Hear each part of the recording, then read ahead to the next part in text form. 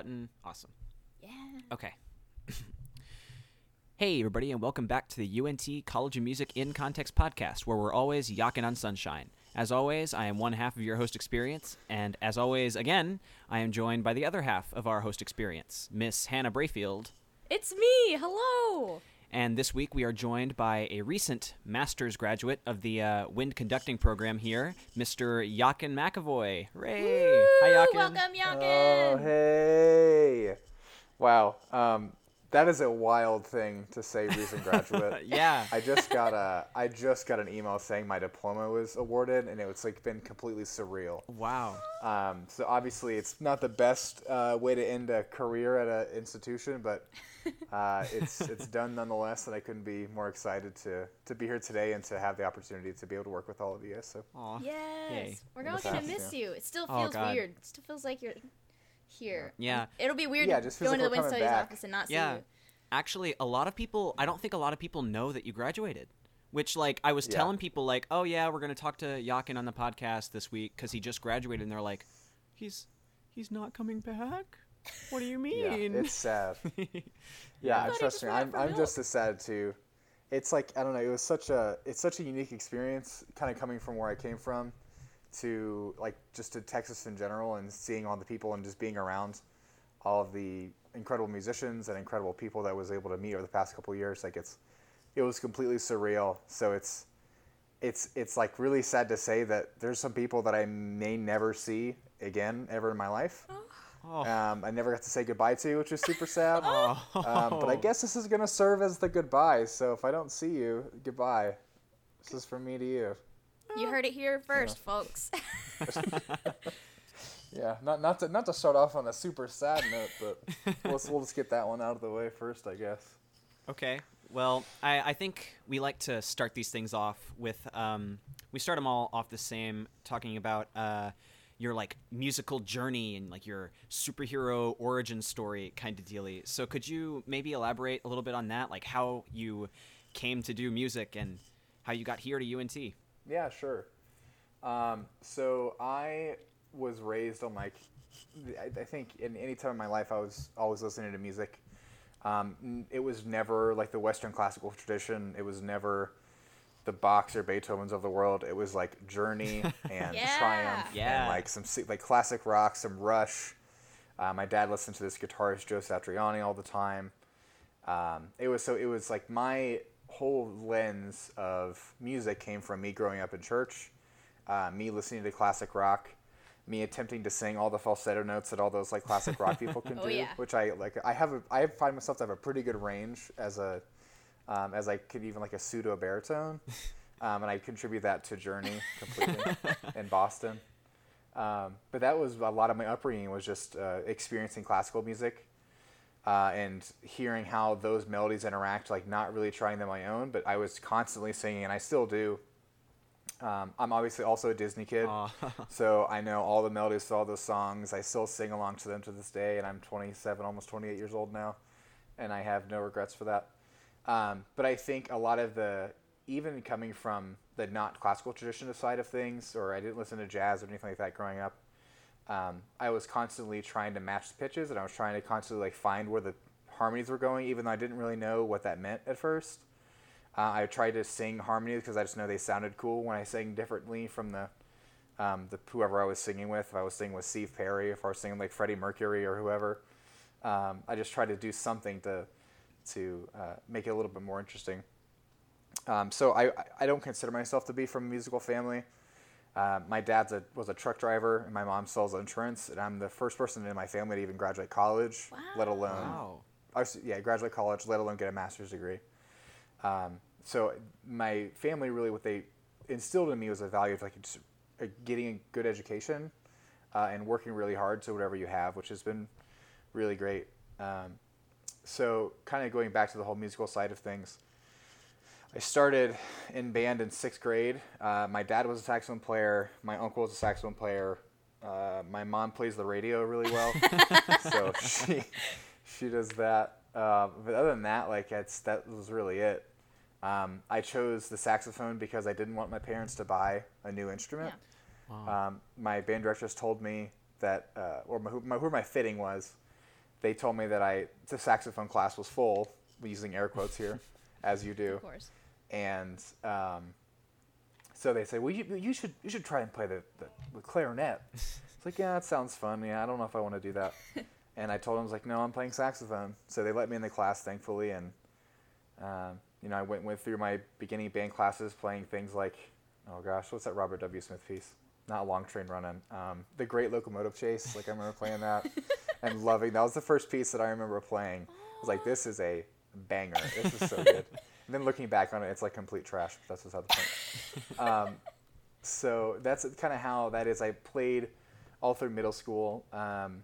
In middle school, my 8th grade year, I had a social studies teacher that taught us about the Civil War.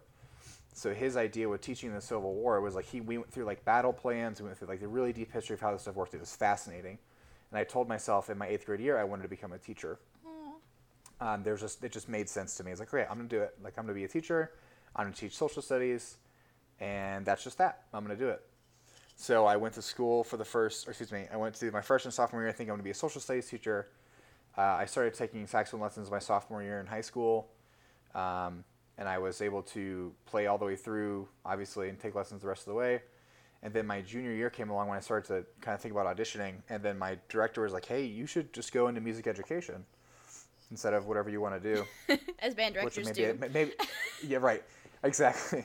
And maybe by that point, I was like still trying to play professional baseball, even though it's kind of like riding the pine on the varsity team, playing baseball, whatever. Like, it was not good. As band kids do when we try to play sports, some of us at least. So I was like, yeah, here's suggesting me to go to music education. I'm like, yeah, of course, that just makes sense. Let's do it. So I went on to Bowling Green from there. I auditioned. I started with an incredible saxophone pedagogue, John Sampin at Bowling Green, who's just like a legend in the saxophone world. And I'm sure the saxophone players listening would agree. It's a study with Fred Hemke at Northwestern. Like, a lot of the Northwestern grads go to BG for their master's or doctoral programs. So I learned a ton from him.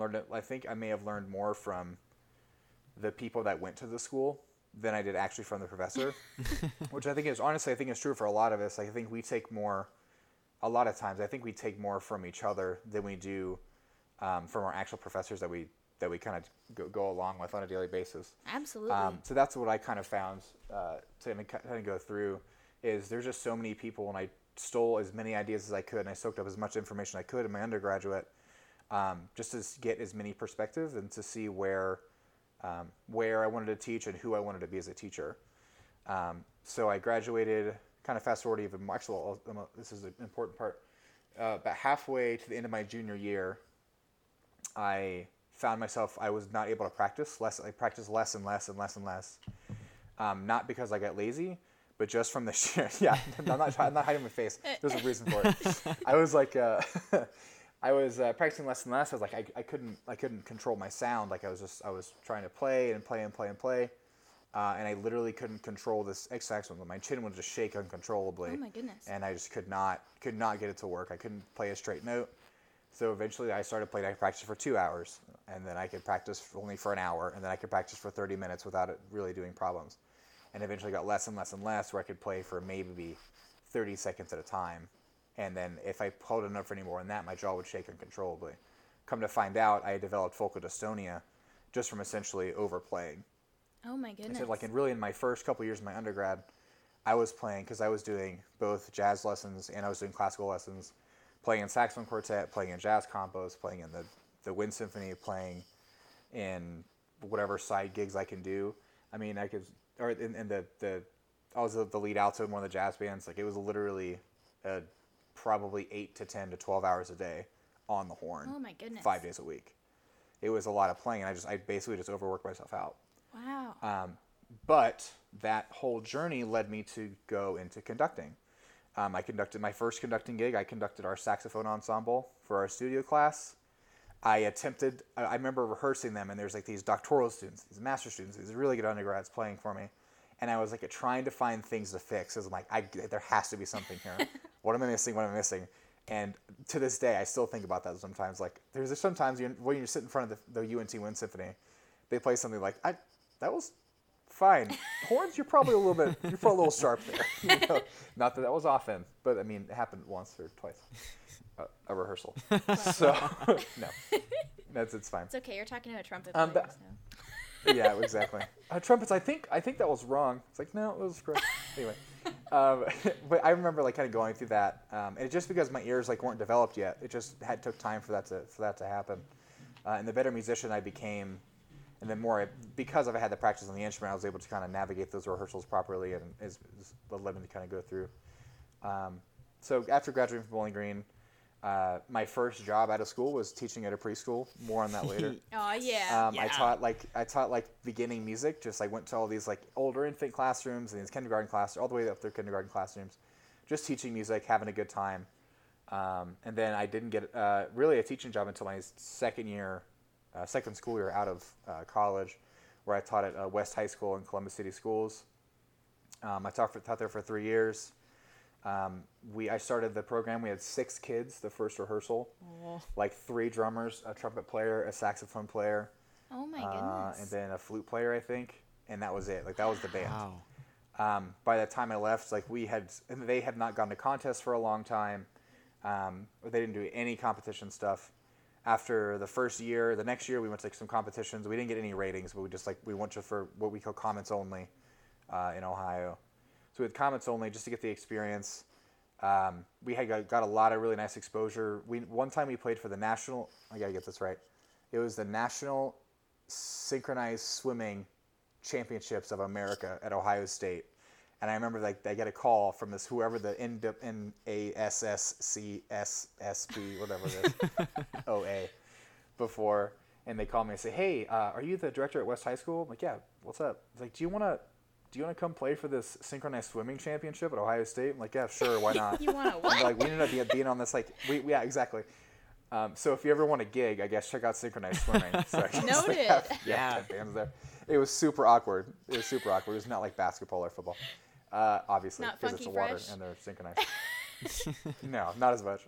But I remember the kids being like, the students being so hyped because we got on the Snapchat story of like this big, like on Ohio State Snapchat story. And I remember them like pulling out the phone, like, "McAvoy, look at this. We're on Snapchat," and they like threw it in my face. Like that's cool. I'm glad you're on Snapchat for that and not like something that's awful. Not what you should know Snapchat for. Yeah, just something awful. So, I mean, there's a lot of opportunities that came from just teaching at that school. By the time I left, we had almost 60 people in the band program itself. Wow. They knew all their scales. They were decently good musicians. I'll tell you a quick story. Yes. So we were this is in I think my second year teaching. So we were sitting there in rehearsal one day, and I had the Dr. Beat going, as all band directors do, or some of the ones who doesn't. So I was sitting there, and the metronome's going on. Ding dong, ding dong, ding dong, ding dong, ding dong, ding dong. Solid tempo. We're all vibing in the classroom, playing our A flat major scale in thirds in the Texas Bible, the Blue Book. You know how it is. We're sitting there vibing. This kid walks into our classroom. He's not in our class at all. He walks in. He's just like kind of dancing, vibing along. He's like, "Yo, Mac, where you get that beat from?" I said, "Well, it's called a Dr. Beat." He's like, "Man, that's fire." The coolest name ever, though. It really is. Like Dr. Beat, flame. Fire. It's like, "Yo, that's fire. Where you get that?" I said, "Well, you could get it on Amazon.com." He's like, "Oh, that beat go hard. I'm about to get me one." It's like, well, all right. So that was the end of that. Then he vibed out of the room, dancing out. So that was my experience teaching in inner city schools. To just people vibe into the Dr. Beat. Wow. Which I'm sure we all can relate to that in some way, shape, or form. Yeah. That's me in the practice Absolutely. rooms. So, just straight vibing for 4 hours a day. Absolutely. So after that, so I taught there for 3 years. The opportunity came for me to come to UNT, and I did whatever I did there for a couple years and graduated, and now I'm here. So, hooray! Nice. Yeah, that's my life story. Wow. Yeah, you summed it up pretty well. Yeah. With the addition of a delightful story. Yeah. I'm kind of curious, actually, because you mentioned a little bit about your amazing recruiting capabilities, by the way. That's amazing. Sure. 6 people in a band is like like a picture book. That's like not real. Unreal. But Yeah. in my Facebook stalking, I do a little bit of academic Facebook stalking before every episode to see what someone's done, so I can ask you good questions about it. But you gave this clinic at Midwest about the recruitment. It was called Big Dreams, Little Bands, which, by the way, Yeah, it was. I love the Yeah. name. So how did you do research for that? Tell us a little bit about that. Yeah, sure. To be honest with you, I did not.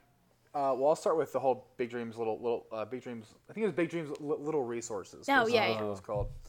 Because I presented at LMEA the year before that called Big Dreams, Tiny Bands. And yeah. A quick aside on that. It was me and my friend. He teaches at a really small Catholic school in Middletown, Ohio.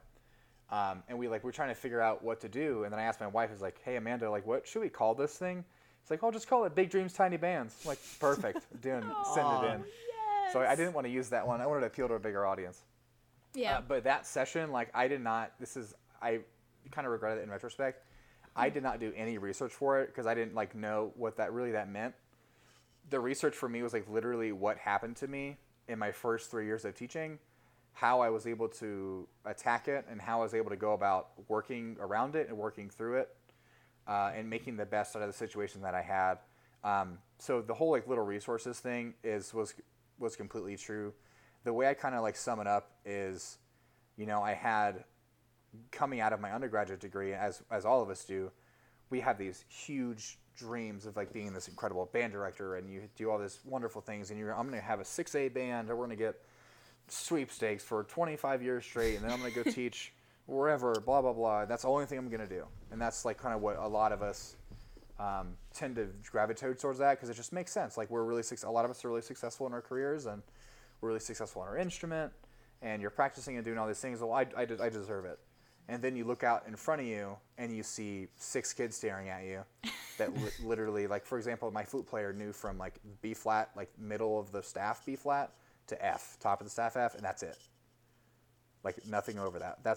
Her range was literally 5 notes. So I had to figure out a way to kind of tackle that. Just kind of a quick aside, I remember after the first rehearsal, during the first rehearsal, I go back into the music library and I kind of I just, like, stop for a second. I'm like, how am I going to do this? Like, where I thought I was up here, and where I was actually was probably much lower than that, and where my students were much lower than that. So what I had to do is I had to figure out where they are, and I had to meet them where they are, no matter where they are, find out what they need to get to where I want them to go, and do whatever I could to get them to wherever I needed to go. And that's a super life lesson. Like, you can't, it's kind of like forcing a square peg in a round hole. Like, you can't just kind of keep pushing forward and keep pushing forward and push them and push them and push them without some sort of realizing what they can actually do, figuring out what they can actually do, amplify their strengths, make their strengths their strengths, make their weaknesses even more strengths-like, I guess.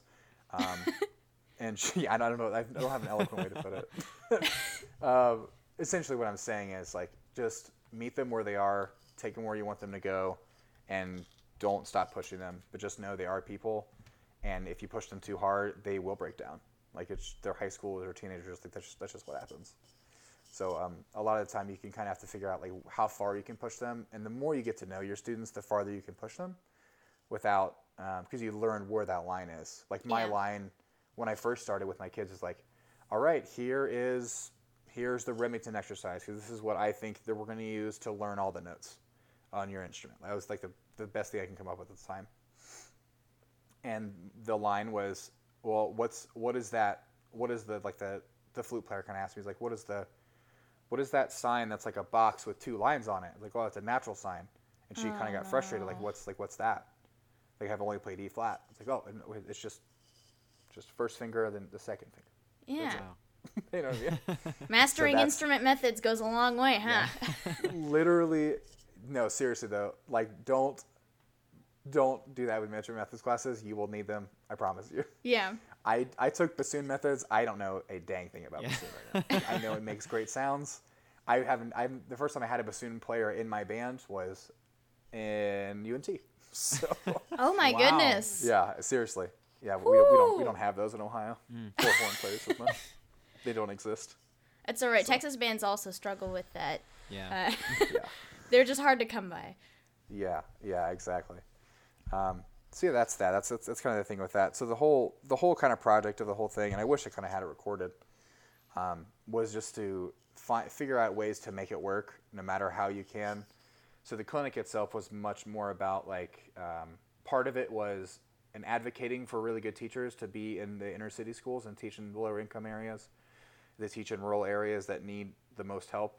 Yeah. Because I personally think I learned more teaching in that area, in that sense. Like I became a way better teacher than I ever would have been had I never done it, because I had to be. Like I had to know all the fingerings for the flute. I had to know the high fingerings for flute. I had to know the slide position for trombone. I had to know the pedagogy of the tuba. I had to learn how to write drill. I had to learn how to write the percussion music and learn how to teach percussion, because I was the only person. That was it. So I had to do all that to make it work, and I did my best to make something out of what seemed to be nothing at first. That's incredible that you did that. I was going to ask about the logistics of it. It sounds like impossible. How did you do it? I don't know. Looking back on it, it's a lot. Like, and I'm not like, we weren't like a sweepstakes like incredible program or anything by the time I left, but it was a complete 180 from where we were before, and I'm very proud to say that. So it took a lot of patience. It took a lot of time for me building relationships with the students that I had in my band, and to going to middle schools a lot, like during my lunch break, during my planning period. I constantly was at the middle schools. We started a program with one of our middle school feeders that was, we had the high school players like teach private lessons to the middle school players, and that helped. That's a ton. so good. Yes. Oh, it helps so much, just because like when the middle school players would come from marching band, they had like literally 4 other people that they knew already, and they were willing to help out, which I think is one of the reasons why marching band works so really well, especially as a preschool sport. At the beginning, like, meaning like it begins in the summer. Not like you begin your when you're first 3. day of class. Oh yeah, exactly. Because I was the same way. Yeah, wake up at 3 o'clock. I will be asleep. Which is what's really cool about the whole marching band experience is logistically. I remember as a freshman, I started marching band in technically my 8th grade year. I played in my high school's concert band when I was in 8th grade, but I didn't really know anybody. So when we started marching band, I had 120 people that I knew before I even started my first day of high school. So that was super important. I think that also helped well. Kind of recruiting, I definitely used that experience to kind of help improve on what I wanted my own band to look like when I was teaching as well. So there's so many things we learn, and there's so many things we do from our past teachers, like not even only in our undergraduate career, but also like in your high school and middle school career, you'll find yourself doing, just because that's the way you've seen your teachers do it. And that's just, it's not something you do out of the way. You'll say something like, wow, that came from my band director in high school, or I came from my band director in middle school, or whatever. I think that's like super interesting, super fascinating for it to work. Absolutely. Yeah. To answer your question, I still don't know. So yesterday we were talking a little bit about your experience nowadays at the preschool. Could you maybe tell us a little bit about that? I'm so excited. Yeah, of course. Yes. Yeah, of course. So I took a classroom methods class. We called it classroom methods at Bowling Green. I know it's class music for children here at UNT. Is that right? Is that the same class? Do you mean like the early childhood education where the mommy and me class happens? I think so. Okay, yeah. It doesn't matter. Yeah, it's whatever it's called. So you're talking about preschool and thinking about classroom methods stuff. So I remember taking music for children or classroom methods, whatever you call it now, and I just remember loving it. Like I found it so fascinating how students learn and how children learned especially. And there are so many things that I learned in those classes, those elementary ed classes, that apply directly to actually high school teaching and to teaching in general, because it really is the basics. It's the basis for everything. It's the basis for learning, and I think a lot of ways it's the basis for education. It's wonderful. It's super fun. You get to act like a kid. You get to make them run around. They play Orff instruments and all this stuff, and it's great.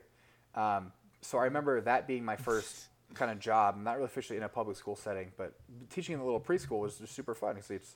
I'd walk in, the kids were so excited because it was music time and they loved music time. So they got the little egg shakers and like we played whatever it was we played, and they had their egg shakers and like stomping around the room and doing things. Yeah. Yeah.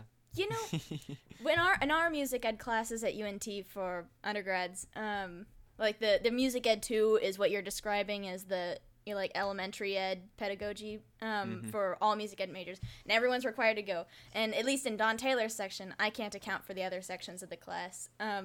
We would run around and like literally do the activities, and while we were doing it, we would be learning about it, but we were also just holding hands and running around in a circle singing songs about like corn cobs and stuff. So Yes. it was delightful. I always like, even though some of the people, you could tell the kids that were really like, I do not want to teach elementary. This is very uncomfortable. I don't know how I feel about holding hands with people. And the people who were into it, you could really, like, I was really into it because it's just fun. And we should have more fun in music, I think, like in general. Oh, yeah, absolutely. Absolutely. I think all of us get bogged down in the competition aspect. I think all of us get bogged down in the just wanting to be better every day and just kind of forget why we did it a lot of the times. And I think kind of being in the elementary ed classroom and seeing the elementary students and interacting with them kind of, I think, especially reminded me of like, you know what, this is supposed to be fun. We're supposed to have a good time. And just, it's nice to remind yourself of that sometimes too. So I think that's super great and it's super fun. But again, like if I'm speaking to the people that haven't taken elementary ed classes, just don't forget the techniques they teach you and don't forget the kind of the process they teach you, because it literally translates to band perfectly, like the high school and middle school band perfectly. Like the scaffolding and the how to differentiate and do all the things and creative ways to solve solutions or find creative ways to solve problems. Like it transfers specifically. So I really encourage you to think every lesson, and like, even though you're running around the classroom, figure out how it applies to your actual band education.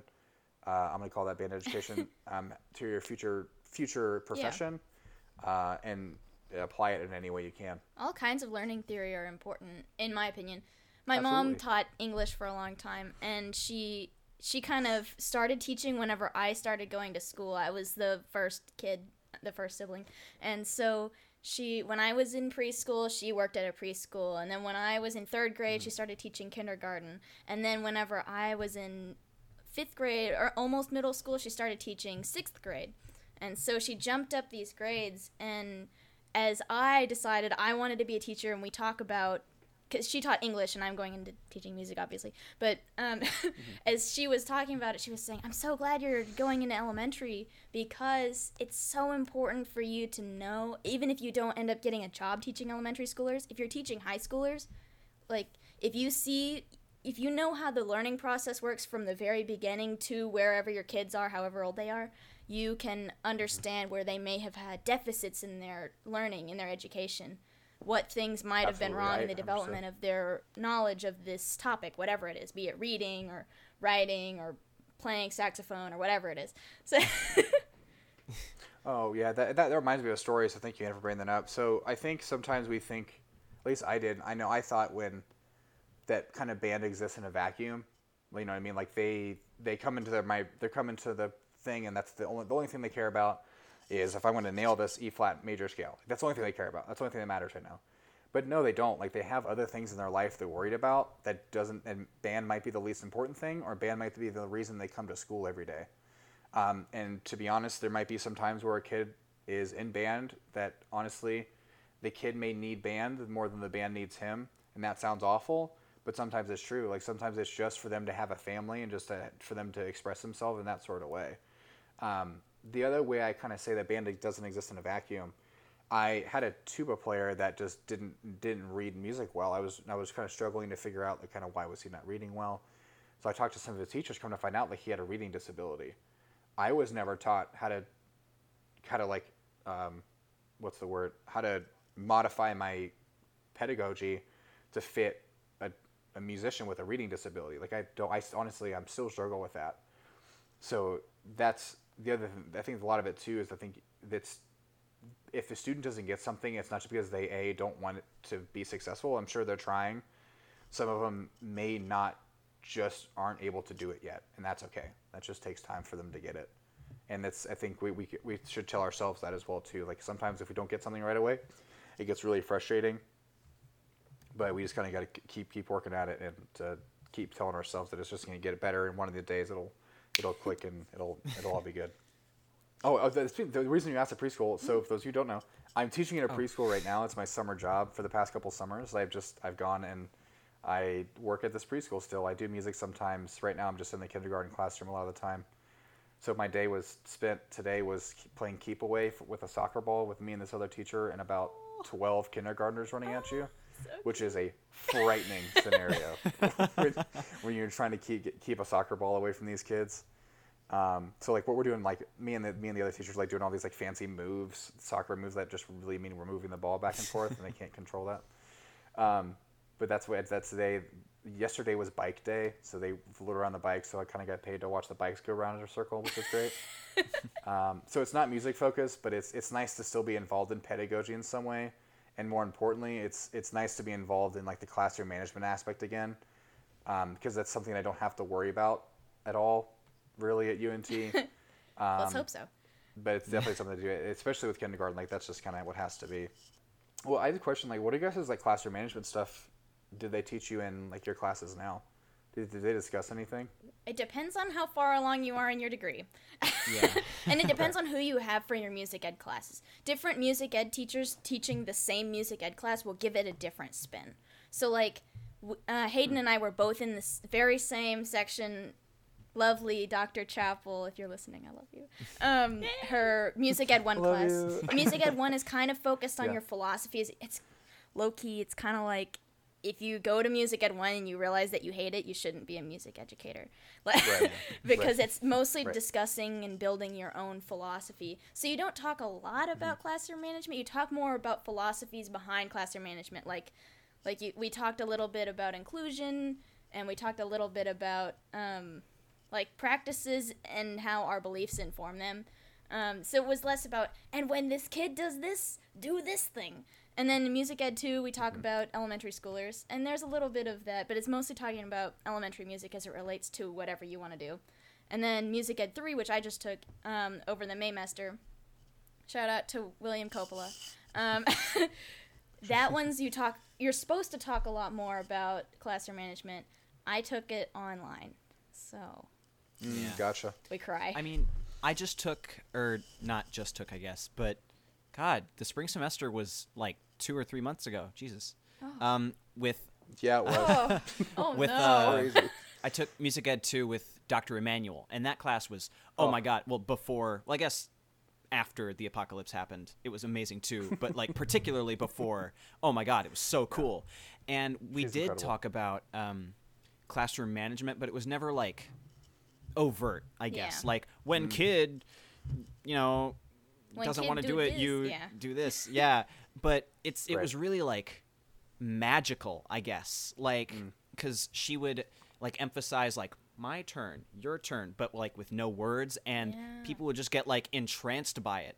And it's so cool. It's all magic to me. So yeah. And I think the biggest struggle, I think coming from the first couple of years teaching, what I remember, the biggest struggles that I've seen from my friend, myself, and I think friends of mine, and even undergrads, are like pacing. A lot of the time is kind of odd. We don't know when to stop talking, or we don't know when to start talking, or we don't know when to know if we've said enough. And this is something I still struggle with too. Like sometimes I'll say a point, I'll kind of go on with that point, and I'll say the point in another way, but basically they said the same thing. And it's just poor word choice. So that's something I'm still improving on. So pacing, moving from one thing to the other. The next thing I think is just providing structure in the lesson. Like, I'm not saying like, for 5 minutes we're going to do this. For 5 minutes we're going to do this. For 5 minutes we're going to do this. But having like structure in your classroom to make so like there's a procedure for everything. So something like a super simple thing, like if you're in the classroom and they need to use the restroom, or they need to ask a question, typically the answer for both of those things is the student raises their hand. There's a super simple way you can choose to use this, because I stole this from somebody else. Write this down. If I have a student in my classroom, and if it's like a classroom, they just like raise a first finger, just a hand with their first finger, like the index finger up, not their middle finger, just the push finger up. Noted. That means something else. They have a question Okay. for you. Cool, great. If they have 2 fingers up, that means I have to use the restroom. So what I can do in my instruction is if I'm walking around the classroom helping with people and I see a student with 2 fingers up, I write out the hall pass while I'm talking to another student. I go and give them the hall pass and they use the restroom smart. or whatever. If I see they have a first finger up, I know, okay, the question, I'm going to go to them next. And you can expand on that with some other ideas. But I found that would be super simple, so I'm not constantly like, okay, yeah, what's up? Can I use the bathroom? And then you kind of goes back to the lesson and you lose your train of thought. Okay. Yeah. So ways Yeah, to so that's just one super maximize simple thing. your flow, I guess, from one idea to the other Exactly, without a bunch yeah. of interruptions. Yeah. Ah. Yeah. So figuring out a way to make transitions effective, figuring out a way to start class in a really effective way. I mean, for band people, it's pretty easy.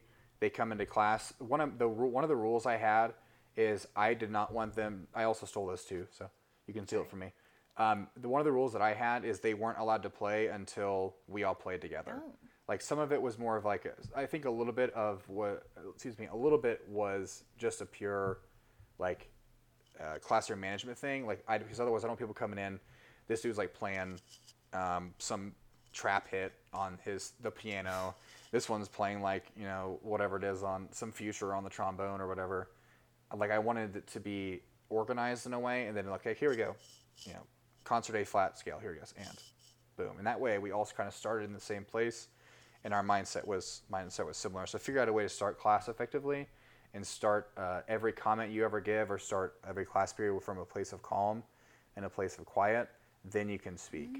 If you start to speak over them, or if you start to talk while they're still playing, or any of that, it becomes white noise, and they just kind of over time that the gap of where they're listening and to the gap of where you start talking and they actually start listening becomes wider and wider the more you let it go wider and wider. Instead of like stopping rehearsal, everyone stops playing, you wait a second, instruction, and do like the whole feedback loop that we're always taught. So just figure out a way to make that work. And provide structure in your classrooms is super important. 2 books I would recommend for anybody. One is called The First Days of School by Harry K. Wong, which is super incredible. It's just all about providing structure, like I have talked about, providing organization. It's a little old, but I think it still works. A lot of the concepts definitely work. And the other book is it's literally called The Classroom Management Book by Harry K. Wong, by this guy, Harry K. Wong. You must like this guy. So definitely, yeah, it's great. So check out either both of those, and check out any resources on something called Love and Logic. You can get like weekly emails, I think, from them, or sometimes daily emails.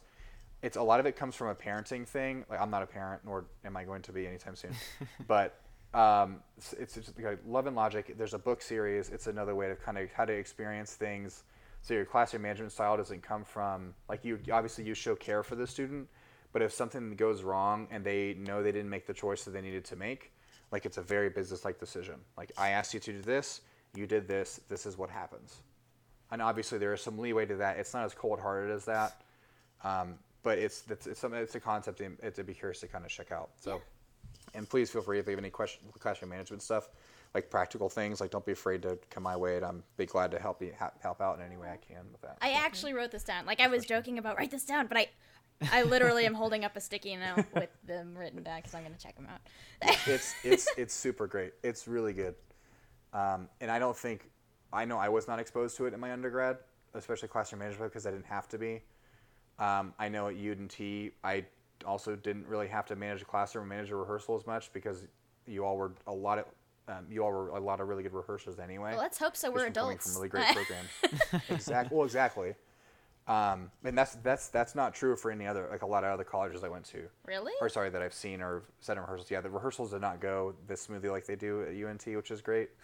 So just know, like, your rehearsals at UNT are not reflective of your first job or maybe second job or third job, but you have to kind of build that student over time to make it like kind of where you want them to be, what you want the students to look like and to act like, and rehearse like as you progress in your education too. Absolutely. So All right. just takes time. Actually, as a segue, I was kind of curious about like your experience in the Wind Studies Master's program and kind of the directions that you can go and which one you're choosing to go in terms of your broader future. I know it's a scary question. Oh gosh, I have to look into myself and figure out what I want to do with my life. Oh my Fair. gosh. Sure, yeah. So I mean, I don't know if there are better Wind Studies programs, especially for a master's degree, in the world. I really don't. Great. Am I heavily biased? Yes. But It's okay, we are too. the amount of, just from a sheer, I was talking to Professor Corporon a couple weeks before I left, and we just kind of reflecting on my experience at the Wind Studies program and the master's program itself. And he's like, Yakin, you've been on the podium, if you've conducted more groups than any other master's student in the country. Wow. And I thought to myself, Wow. whoa, you're right. A lot of the master's programs, they may are on the podium once a semester, and they have one piece to do once a semester. Not you. Or with us, no, like we're with me, I was like literally doing 2 or 3 pieces at a time with 2 or 3 different groups. So there was a lot of juggling, and I had various levels of success. Sometimes I felt like I succeeded. A lot of the times I didn't, and there's a lot of rehearsals where I know I didn't succeed. There's some rehearsals that I did. So I mean, it was definitely a learning experience. It was one of the harder things I've ever had to do. But looking back on it, there is no way, shape, or form I would not go back and do it again. It definitely had its days where I'm like, let me rephrase that. There was never a day I did not show up to the Wind Studies department and want to work hard, and there's not one day I showed up to the Wind Studies department and I did not enjoy every single second of it. There was never a day of that. There were days where it was harder than others. Like there were stressful times. There's times where I messed up a lot, or at times I messed up quite a large amount for one sitting, or make it a big deal or whatever. But it's in those moments, like I still wanted to push myself and I still wanted to become better. And the only way we were able to get better is through those moments of pressure and the moments of life. There's another book I'll give you, nice book recommendation. It's called The Obstacle is the Way by Ryan Holiday, which now I realize rhymes. But essentially the premise of the book is it kind of goes through the lives of all these different historical figures and telling stories of how the only way these historical figures are able to get through whatever they need to get through is to go through the obstacle that's standing in their way. So, you kind of picture yourself, you're on a path somewhere and there's a giant boulder. You can't go around the boulder, you can't go under the boulder, you can't go over the boulder. The only way you can go through it is to literally push the boulder through and to push it down the road and kind of then push it out of the way, and after you kind of break it down or whatever. And that's the idea of the only way you're going to get to where you want to go is to get through the stages and go through what you need to go through to keep pushing yourself forward and to keep pushing yourself to be wherever you want to be at the end of the road or down the next path. So I'd really encourage you to keep that in mind with that, because it's something that I know I struggle with on a daily basis. I loved coming to work, but it was definitely, I knew there was always a boulder in front of me, and I know I always had to push the boulder down the road, whether that boulder was just apathy, whether it was imposter syndrome, whether it was, am I effective enough? Am I a good enough musician to be here? All those questions came to my mind at UNT.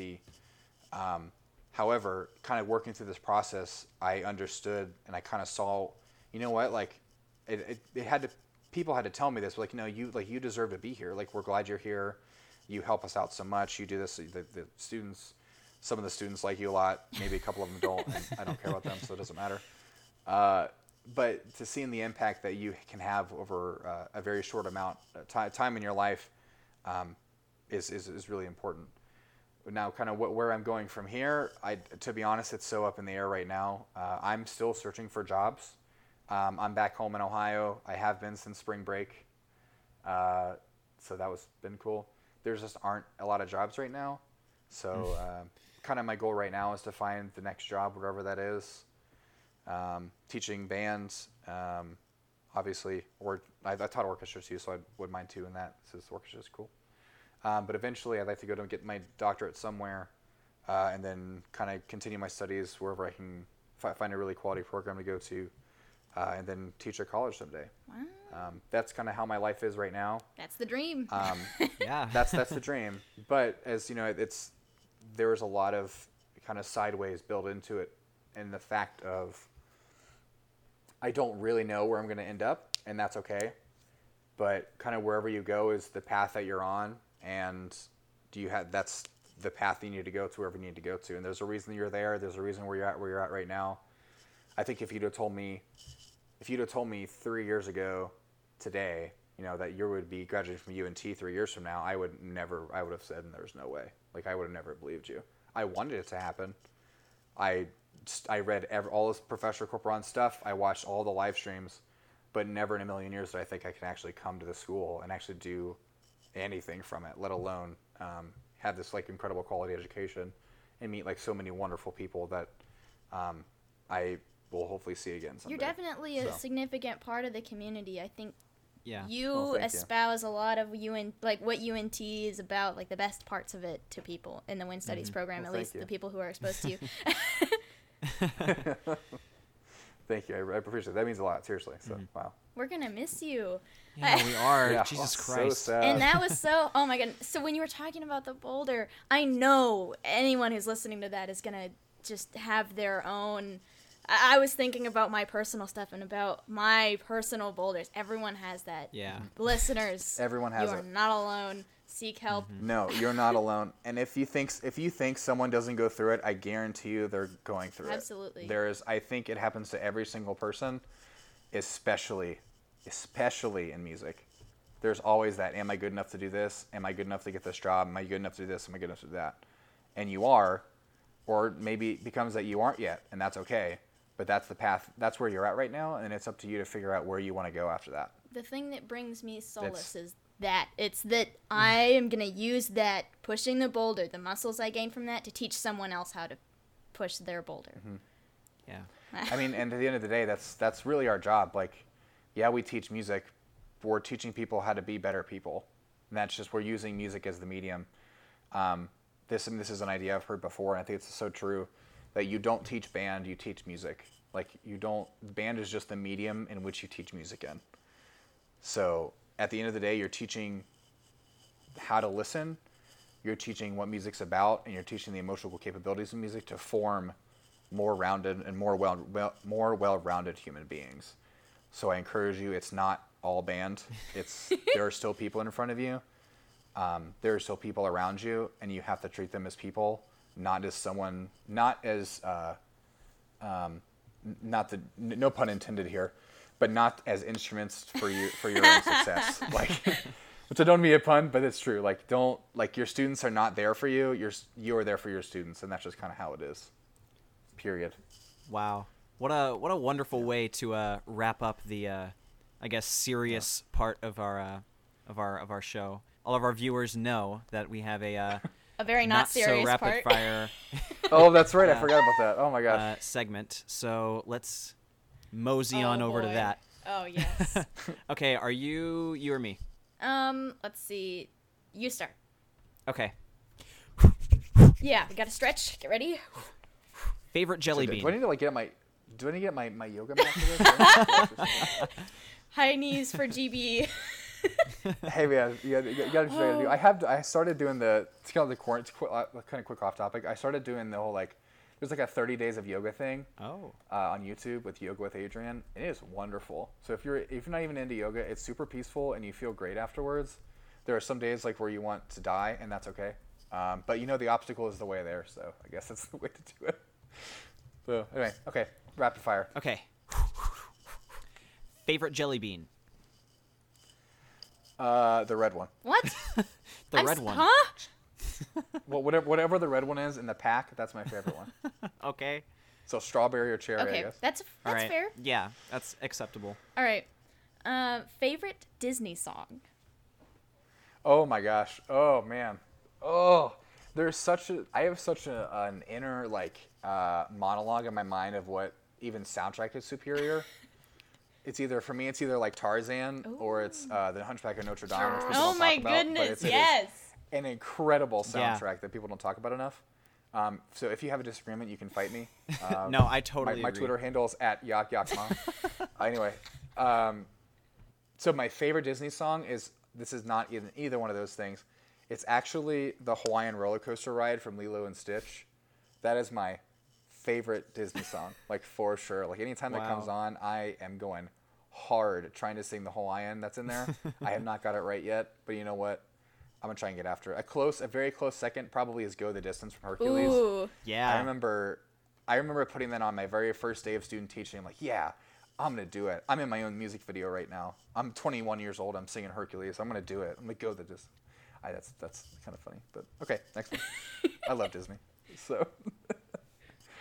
Let's see. This one is a hot contender that everyone seems to disagree with us on. Waffle House or IHOP or Denny's. Oh gosh, well let's ask the vegan which one. Oh.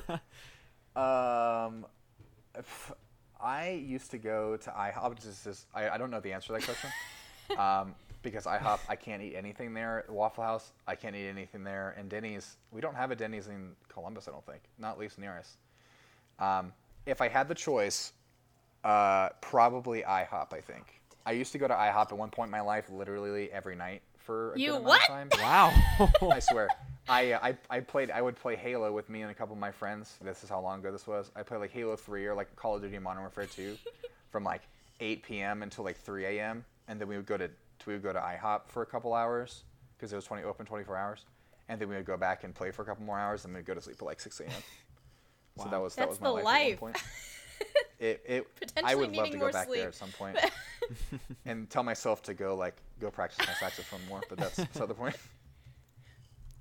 Okay, sorry. Okay. Good. Not to ruin the It's question. all right. Favorite type of cheese? Any of the vegan cheeses are fine. Oh, there's Fair. vegan cheese? Yeah. Really? Yeah, it's just different. It's just not it's not the same. Ah, Do you I see. like going to Spiral? Is that a Oh hot my gosh, place for you? Spiral was my favorite place. Besides like Taco Bell, Spiral is my favorite place to go. I love Spiral Diner. What do you eat at Taco Bell? Everything they have is cheesy. Oh, ho, ho. Let me show you the way, child. So a lot of the graduate students know this. I love Taco Bell. Like I love it. I used to literally get it at least once a week when I was in Denton. I get 4 bean burritos fresco style. What fresco style means is they take all the cheeses away and they replace it with pico de gallo. You can get anything for fresco style. So if you want to get like a Crunchwrap Supreme and make it vegan, just get a black bean Crunchwrap Supreme fresco style, and that's what you eat. Or just get bean burritos fresco style with. And I tell this to the cashiers, I want all the fire and Diablo sauce you are legally allowed to give me. And that is what I eat. That sounds Right. amazing. That sounds like you made It's so Taco good. Bell into like fine dining. Yeah. I'm going to tell you what, people disagree with me, but people that know me know how much I love Taco Bell. Oh. So it's kind of a problem, but whatever. I don't care at this point. Was the original question, what's your favorite cheese? by the way? Yeah, but we got distracted gosh, because well, you gave an interesting Tangent. answer. Okay, anyway. And we're back. All right. That should be our catchphrase. And we're back. And we're back. Okay. Favorite or what is your Pokemon type? Oh, dragon for sure. Okay. Oh, Wow. That's For a quick sure. answer. No one's been able to Yeah. answer that super fast. For sure. Well, the reason it was on my mind. This kid asked me today if I knew anything about Pokemon Yellow, and I said to myself, "Do not cite the deep magic to me, witch, for I was there when it was written." I'm sure you've seen that meme. Yeah. It's like one of my favorite ones. But this kid asked me, he's like, what's your favorite Pokemon? And 100% it's Dragonite. It has always been Dragonite. It always will be Dragonite. My favorite trainer was always Lance growing up. I idolized Lance. I always started with Charmander because I know I wanted to get Charizard because I wanted to be like Lance. And I don't know what it is about Dragonite, but I have always loved Dragon types, and I've always loved Dragonite. It's been my favorite. I love that. I Yeah. love that you had this vision. You were ready for that Oh. question. Yeah. I told you, Lance was literally my idol for a long time in my life. Yeah, Lance. And I don't know what he was. He's just so awe-inspiring to me. All right. You were ready. That became an awesome Yeah. Oh, question. I was prepared. I am prepared for Disney and Pokemon. Trust me. Awesome. Nice. What's next? All right. This one has nothing to do with either of those. I'm sorry. Dang it. Do you have a favorite play on your name? Like how people will say Yak in the Box? People say that? Hayden did. I don't remember. Yeah, Oh, okay. it's just me. Oh gosh, I don't know. There's been a couple this year. I did see there was a one on the GB meme site that was yakking around the Christmas tree, and I thought that was really funny. These are the Twitter one handles that's waiting to happen. Oh, it's so good. The one my Twitter handle is Yak Yak Ma instead of yeah, Yo Yo of Ma course. because like we were in string methods one time and some kid I was playing cello and they teasily called me Yak Yak Ma and I just have kept it ever since then. My favorite one, not my favorite one, the one I get called the most is just Rockin' Yakin because that's just the one that is rhymes That's cute. to make it work. But I do enjoy all of like the memes and I do enjoy all of like the little fun puns that I got during GB and not in GB about it. And so please, if you hear any more, please continue to send them my way because I think it's so funny. Okay. It's hilarious. I'm glad I asked that. Let's see. Yeah. Oh, Hayden. You're up. Okay. I don't know if this applies, but what is your favorite Dippin' Dots flavor? Oh, I always got cookie dough. Yeah. When I had Dippin' Dots, like cookie dough is always my favorite, or mint chocolate chip. There's mint chocolate One of the ones. Kind of the pro tip I have for that I used to eat when I eat just Dippin' Dots is for some reason I liked when I got a lot of the little dots. Are they called dots? Yeah. I think it's Yeah. Yeah, one right? dot and Right. many dots. Right. Okay, I think they're dots. I'm gonna go with Yeah, dots. dots. Is when you put it on your tongue and it sticks to your tongue and you have a lot of dots in your Oh, tongue. yeah. I remember doing that religiously. I don't know why, but that memory now sticks out to me. I like that you preface that with pro tip. Pro tip. Take the spoon and just shove it in your mouth and let all the dots melt on your tongue while it sticks to it.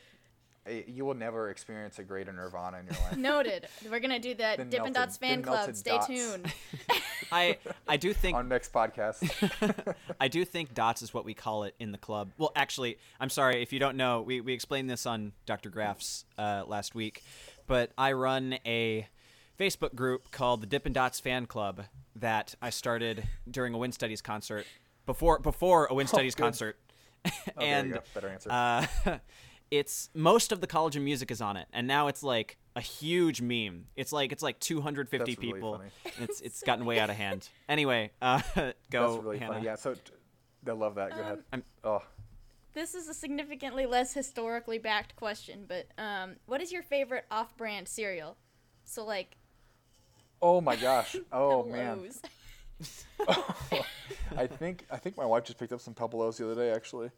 Oh my gosh, I don't know the name of it. Like I'm not a cereal person. There was whatever the knockoff Captain Crunch is. Berry Colossal that's Crunch. the one.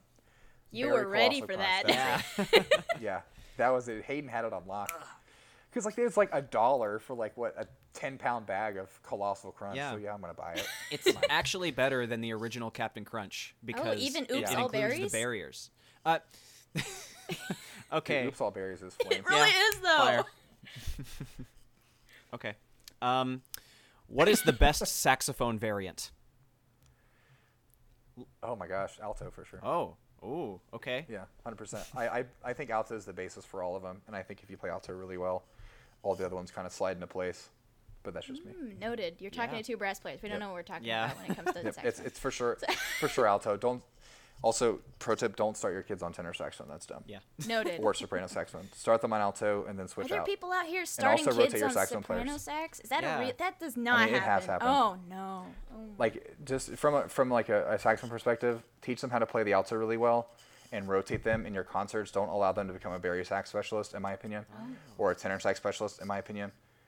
Because if that kid auditions on tenor saxophone or barry saxophone, like it's not, a lot of the time it doesn't work out well for that student. Sometimes it does. But a lot of the saxophone repertoire is on alto, and they need to learn how to play alto before they can play really anything else. You heard it here first, folks. That's my own personal pedagogy. If you want to come at me, I don't care. You have my Twitter handle, and you have my Facebook, so I don't care. All right. Less bandy, I think. What is your Right. favorite video game? Ooh. I know that's a tough question. I think for me it was Kingdom Hearts. Oh yeah. I think Kingdom Hearts was my absolute favorite game for a very long time. BioShock is close Ooh, second for yes. me. I loved playing BioShock.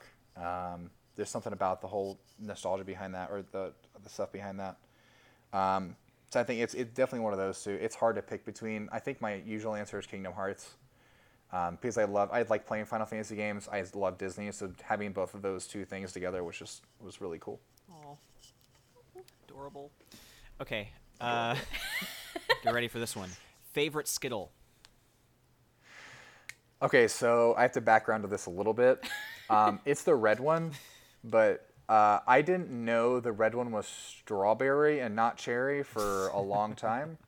And it may have been a couple days ago that I realized it wasn't. So, in case you didn't know, the red Skittle is strawberry flavored, not cherry flavored. I like that it was still your favorite. Like, So- you didn't It know, was still my but you favorite. still liked it. I'm also not a person that just like picks out individual Skittles. I like to get the fun packs of Skittles, and pour them all out on my hand and then eat all of it. Like at once? And then the flavors are just like Oh my God. The flavor is just like a symphony of incredible proportions in your mouth. That sounds bad, but it kind of reminds me of sounds what it is, it's Ratatouille a Skittles. little bit. Oh, yikes! When he takes a bite of the cheese. I in his do mouth. like Ratatouille, but Oh, these are fun. I like these. okay. Favorite movement from Holst? I'm gonna say Jupiter. Which one? Jupiter. Oh, I think. yeah. I'm gonna be cheesy here. I'm gonna say Jupiter. Because of GB, right? Sorry. Oh yeah. go Mean Green, baby. Ah. Yeah, I don't know. The chorale in that is like something that I've always been obsessed with. I remember writing it for my band, like for my high school band, just as a chorale to play. It's great, and I don't know. It's the most. I assign myself more to like the slower pieces anyway, like the ballads and the chorales and stuff, than I do like the fast, exciting or angry ones.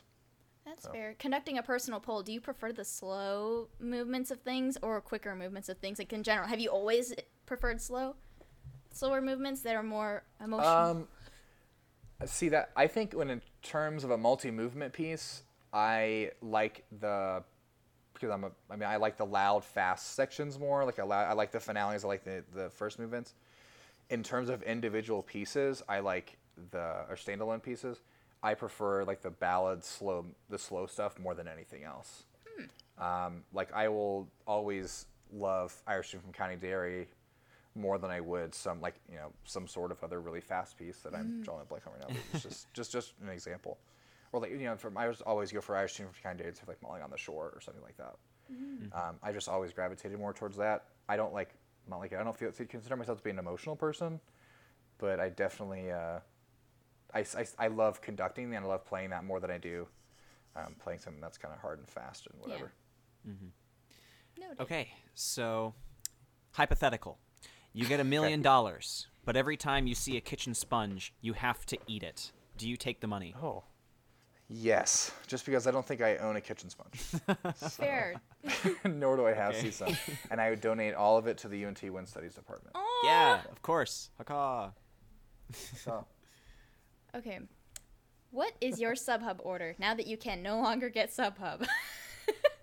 well, rest in peace, SubHub. Rip. I mean, I went there a couple times. I usually just got like the veggie thing. Oh, yes.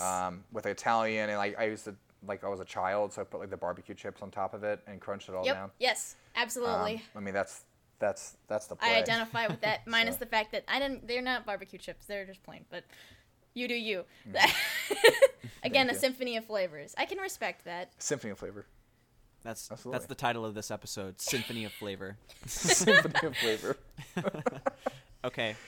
The only saxophones left in the world are plastic saxophones. What color do you choose? Oh, I would just go red for sure.